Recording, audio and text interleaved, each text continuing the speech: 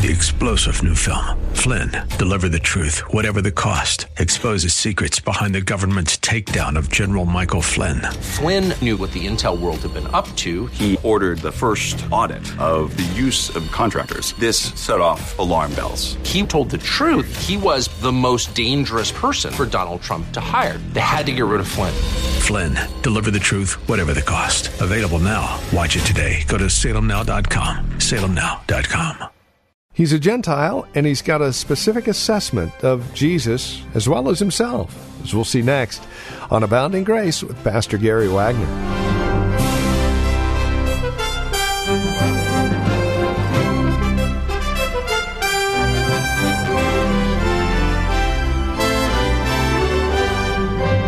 Luke chapter 7, verse 1, right on through to chapter 8 and verse 3. It's a chunk of verses, and it's a look at the centurion's assessment of himself and Jesus. If you'll remember, he's got a specific understanding of Jesus and his ministry, as well as himself.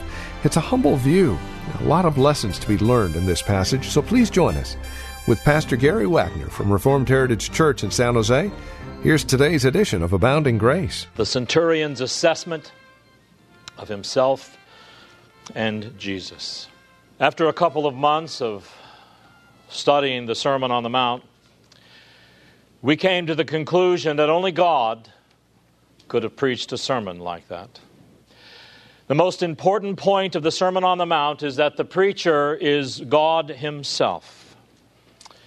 In the sermon, Christ tells us his words are on par with God, because he says he is the one who determines the destinies of every man.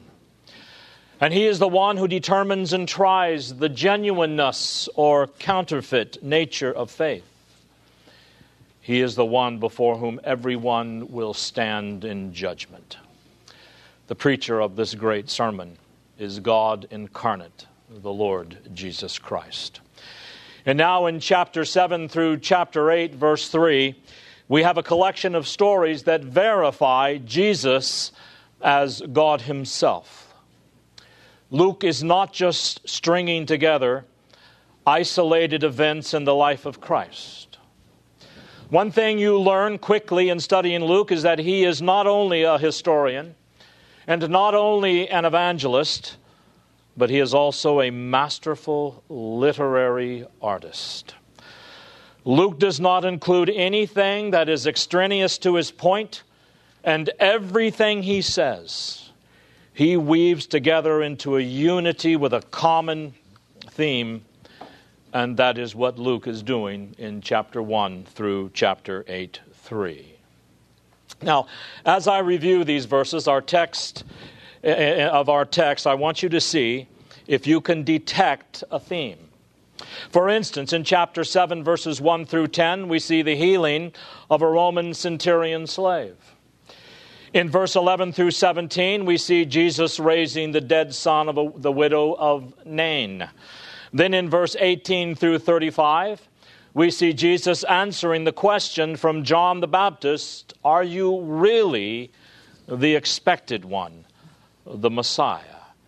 And then Jesus proceeds to explain the role of John the Baptist in the gospel story and why people would reject John's message and reject his message as well. And in chapter 7, verses 36 through 50, we have the beautiful story of the anointing of Jesus' feet by a woman who was formerly immoral. And the first 3 verses of chapter 8 give us a brief description of the power of Jesus' preaching and his ability to cast out demons. Now, do you see the theme? The pivotal message that weaves it all together is Jesus' discussion with John the Baptist in verses 18 through 35. The point of that passage is when Jesus says, John, here is how you can know that I am the promised Messiah and the Lord's Christ, who is Christ the Lord. It is by my works, by the miraculous things I do and the powerful preaching I deliver. They are self-evident confirmations. They cannot be successfully argued against. They are confirmations from God that I am who I claim to be. So now, in light of that answer to John, let's go back to chapters 7, 1 through 17, and the two healings Christ performed.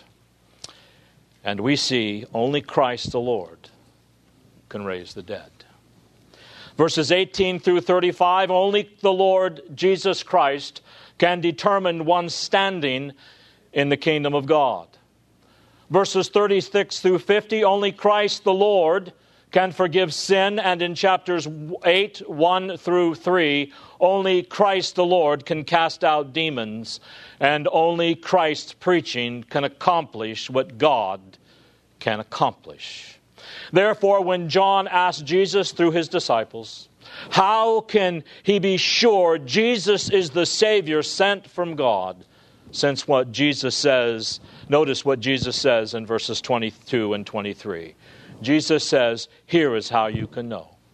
Go and report to John what you have seen and heard. The blind receive sight, the lame walk, the lepers are cleansed, and the deaf hear. The dead are raised up. The poor have the gospel preached to them, and blessed is he who keeps from stumbling over me.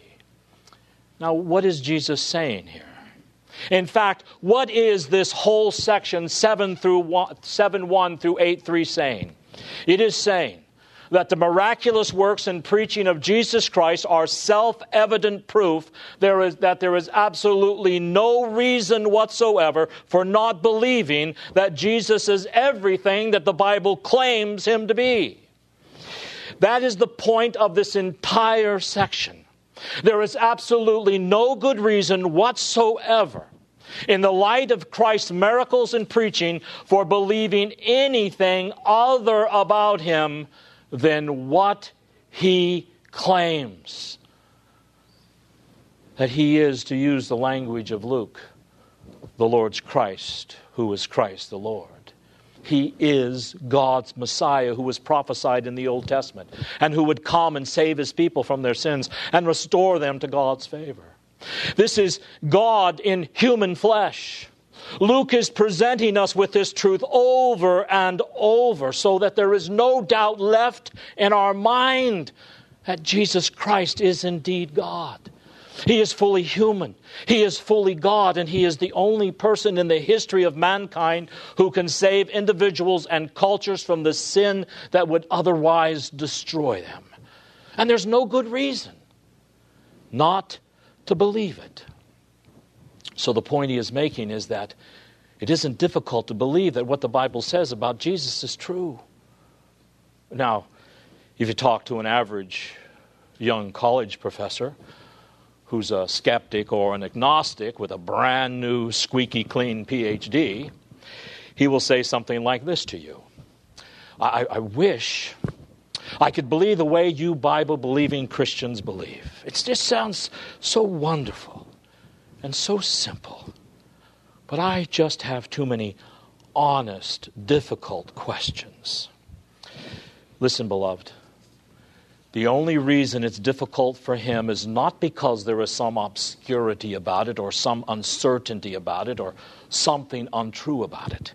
The only reason that young PhD finds it difficult to believe God's Word is because it is difficult until you do one thing, and that is until you surrender your mind to be governed by Jesus Christ himself. You must quit suppressing the truth in unrighteousness. You must quit deceiving yourself. You must quit holding yourself up as the final authority, and you must surrender your mind to Jesus Christ and to his word. Paul says in 1 Corinthians 3:18, "Let no man deceive himself. If any man among you thinks that he is wise in this age, let him become a fool that he may become wise." In other words, let him recognize his total intellectual, spiritual, moral bankruptcy, and that God has made him a man and given him reason, not to be the final standard and source of all truth and understanding about God, but to be a tool, an instrument by which he understands what the Bible says about God, having surrendered his mind and his heart to Christ in his word.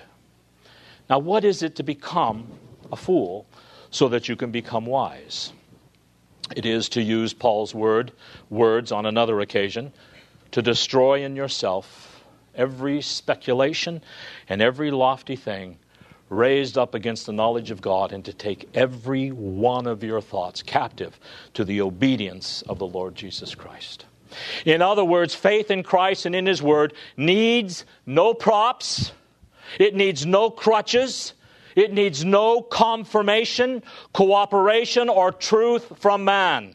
It does not need the proof of logic. It does not need the evidence of science. And it does not need the affirmation of the experts and the scholars. The works of Jesus Christ are so self-evident and so self-confirming of God that if a person does not believe in Jesus Christ as his Lord and Savior, as He is presented in the Bible, it is not so much that he can't, it is because he will not, choosing rather to suppress the truth in unrighteousness. Our faith does not rest on the testimony or in the confirmation or at the witness of any man or any church or any university or any pastor. It rests entirely and totally on the witness of Jesus Christ Himself to Himself as Lord's Christ.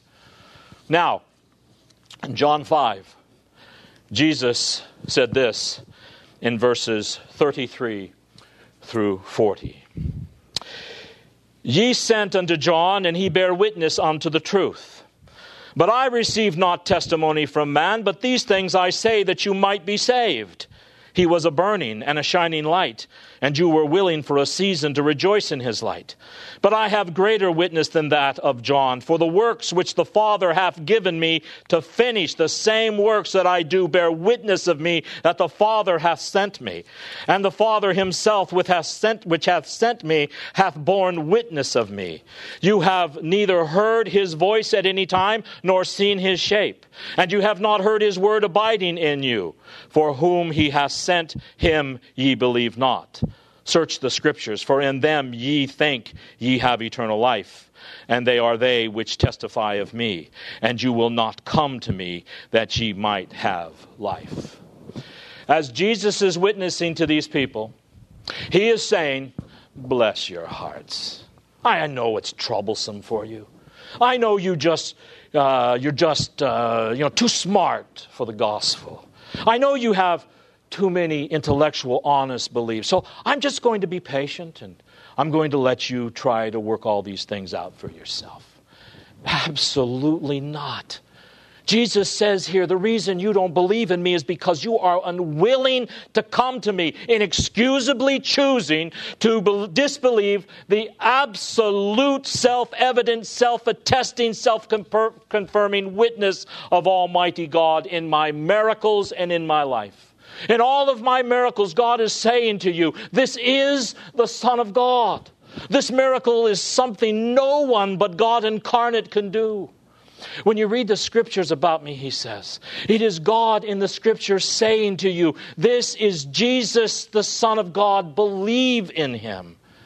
Now, when we come to this witness for God and the miracles of Jesus, Jesus says, my miracles are so obviously of divine authority and source, and that to refuse my claims is to inexcusably fly in the face of the facts and the inescapable authority of God. But you say, I want cooperation. All right, God says Jesus' miracles prove He is God. Believe Him. All right, God even says in the Bible that Jesus is God. Believe Him. And then you, as a proud intellectual of the 21st century, says, well, that's all well and good. But let me get a little more confirmation from science, archaeology, logic, the scholars, just so I can be assured that God's witness is reliable. You see, that kind of thinking is blasphemous, beloved.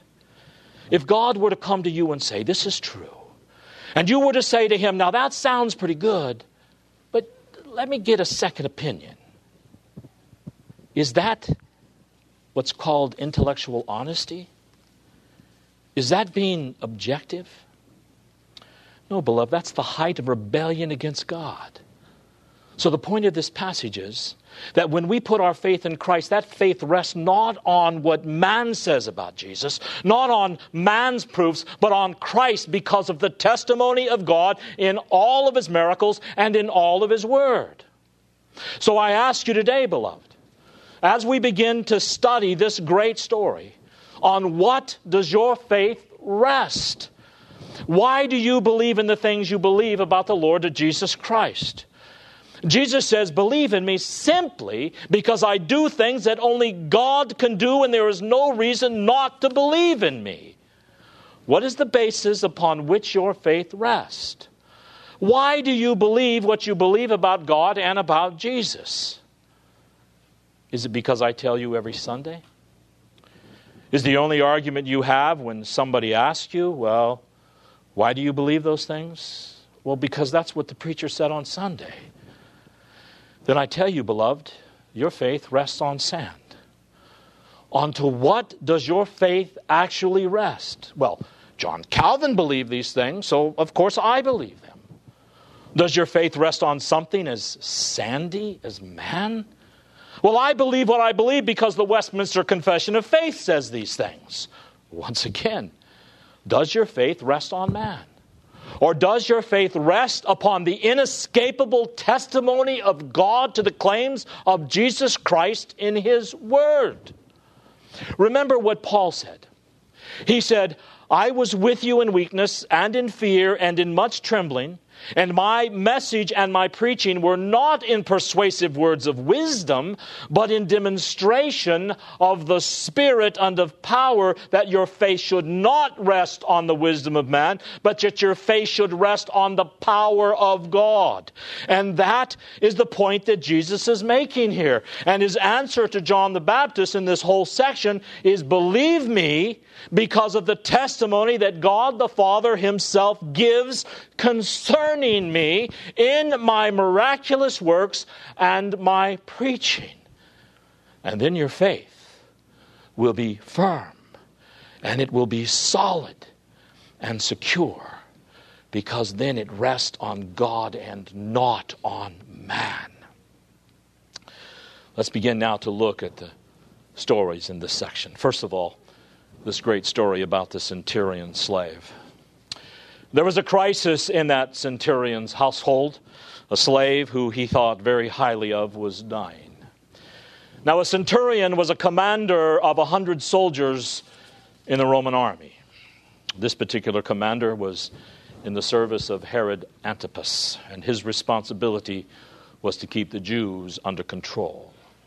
He was a Gentile, probably a Roman citizen with a slave who was in a very critical condition.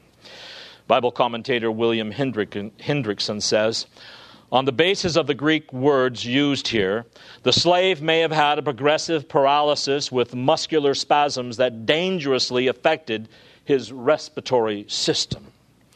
This slave was highly regarded by the centurion. And in fact, Luke says at the very beginning of our text in verse 2, a certain centurion's servant who was dear to him. He had a love for this slave. Now notice what he calls this slave down in verse 7. It doesn't actually come out so much in the English, but in Greek it does. And it says, for this reason, I did not even consider myself worthy to come to you, but just say the word, and my servant, it says in English, but in the Greek it actually says, and my boy will be healed. This slave was like a son to him. He highly regarded him, and he had the affection of a father toward this slave as if he was his son. Now in this story there are, to use the title of the sermon, 4 assessments and 1 miracle. 4 people are evaluated, and in the evaluation of these 4, God is expecting you to evaluate yourself, because God is evaluating you. The first assessment is the evaluation of the centurion by the Jewish leaders. The centurion had a slave who was dying, so he called on some Jewish elders to seek the help of Jesus. Probably because Jesus was Jewish, so He thought these elders might have some influence on them rather than a Roman Gentile. But for whatever reason, he sends these Jewish leaders to Jesus to entreat him to come to the centurion's house and heal his servant. Now notice what these Jewish elders said about this centurion. This being, of course, our first assessment. Luke says in verse 4, "And when they had come to Jesus, they earnestly entreated him, saying, He, the centurion, is worthy for you to grant this to him. For he loves our nation, and it was he who built us our synagogue." Now, here, beloved, you see an example of the attitude of salvation by the rabbinic Jews of Jesus' day. Their religion was one of merit. They believed that your standing with God was dependent upon the good works one performed that God demands of all human beings. And if you did that, you could make sufficient points or have enough merit for God to accept you and forgive you of all your sins. And this was, of course, over against the religion of Jesus. Time and again, he sets his salvation against the rabbinic Judaism of his day. The Jewish elders said, "Jesus, you need to heal this man's slave because this centurion is worth it. He is worthy of divine authority. He is worthy of you doing something favorable for him." My friends, that is antithetical to everything Jesus taught. Look at Luke 7:50, which we'll study later. But here he talks about this woman whom he saved from adultery, and who was anointing his feet and displaying all kinds of love and works of compassion in the worship of Jesus. And Jesus says to this woman, "Your worship and your good works and your faithfulness toward me is saving you." Is that what Jesus said? No, he said, "Your faith." He doesn't bring up the anointing. He doesn't bring up the worship. He doesn't bring up her admiration. He doesn't bring up her reverence. He doesn't bring up any of those good things because they don't save you, beloved. It says your faith saves you. Remember that great point about the Pharisee and the publican, the taxpayer? The Pharisee said, in effect, "Lord, I'm glad that I've made more points than most men with you." And he was trying to justify himself with God and Jesus. And he says, "And I'm particularly glad I'm not like that publican," which actually was the only one true thing that he said, because he was not like that publican. For the publican said, "God, be merciful to me, a sinner. I don't have any merit whatsoever to claim before you. My only hope is in your mercy." So here you see the religion of Jesus' day that eventually brought about his crucifixion. It was a religion of merit and good works, trying to make points with God. Now this is popularized and held by most Americans today. It has actually gone to an extreme. Think about this. How many times have you had people tell you this? "When I stand before God, my life will be viewed in the balance. And if the good things I do outbalance the bad things I do, then I'm going to be safe. But if it's vice versa, then I will be in great trouble with God at death." This is our typical religion, beloved, in America today. Rabbinical Judaism gone to seed in America as over against the religion of the Lord Jesus Christ, which says it is God's mercy and your faith in that mercy that is the means by which you submit yourself to Him. And that'll bring us to the end of our time today here on Abounding Grace with our teacher and pastor Gary Wagner from Reformed Heritage Church in San Jose. Thank you for joining us today. It's our hope and prayer that we've been able to encourage you in Christ and stimulate your walk in Him. To address questions, comments, prayer requests, or concerns, please call or write to us. We'd love to talk with you. 408-866-5607 is our phone number, 408-866-5607. You're also welcome to visit our website. Drop us an email when you do, reformedheritage.org. Real simple, reformedheritage.org. A lot of information there about who we are. We would invite you again to stop by, reformedheritage.org. Or if you're writing to us, the address is PMB, Post Mailbox 402, and the address is 1484 Pollard Road, Los Gatos, California, 95032. That address can be found on our website, reformedheritage.org, or again, simply call 408-866-5607. Copies of today's program are just $5. Mention today's date and we'll get a CD out to you. And please remember that we are listener supported, which means when you link arms with us financially, we're able to continue the ministry here on this station. It's a great way to study God's Word together, isn't it? And we'd love to continue to do so. Would you prayerfully consider how God might be leading you to partner with us? We'd love to hear from you. Again, won't you call 408-866-5607 or reformedheritage.org. Sunday services, by the way, if you'd like to join us, are 2 in the afternoon. We're located at Lone Hill Church, 5055 Lone Hill Road in Los Gatos. Directions can be found at our website, reformedheritage.org. Again, Sunday services are at 2 p.m. Further information can be found again at reformedheritage.org or by calling 408-866-5607. Thank you for joining us. Until next time, God bless.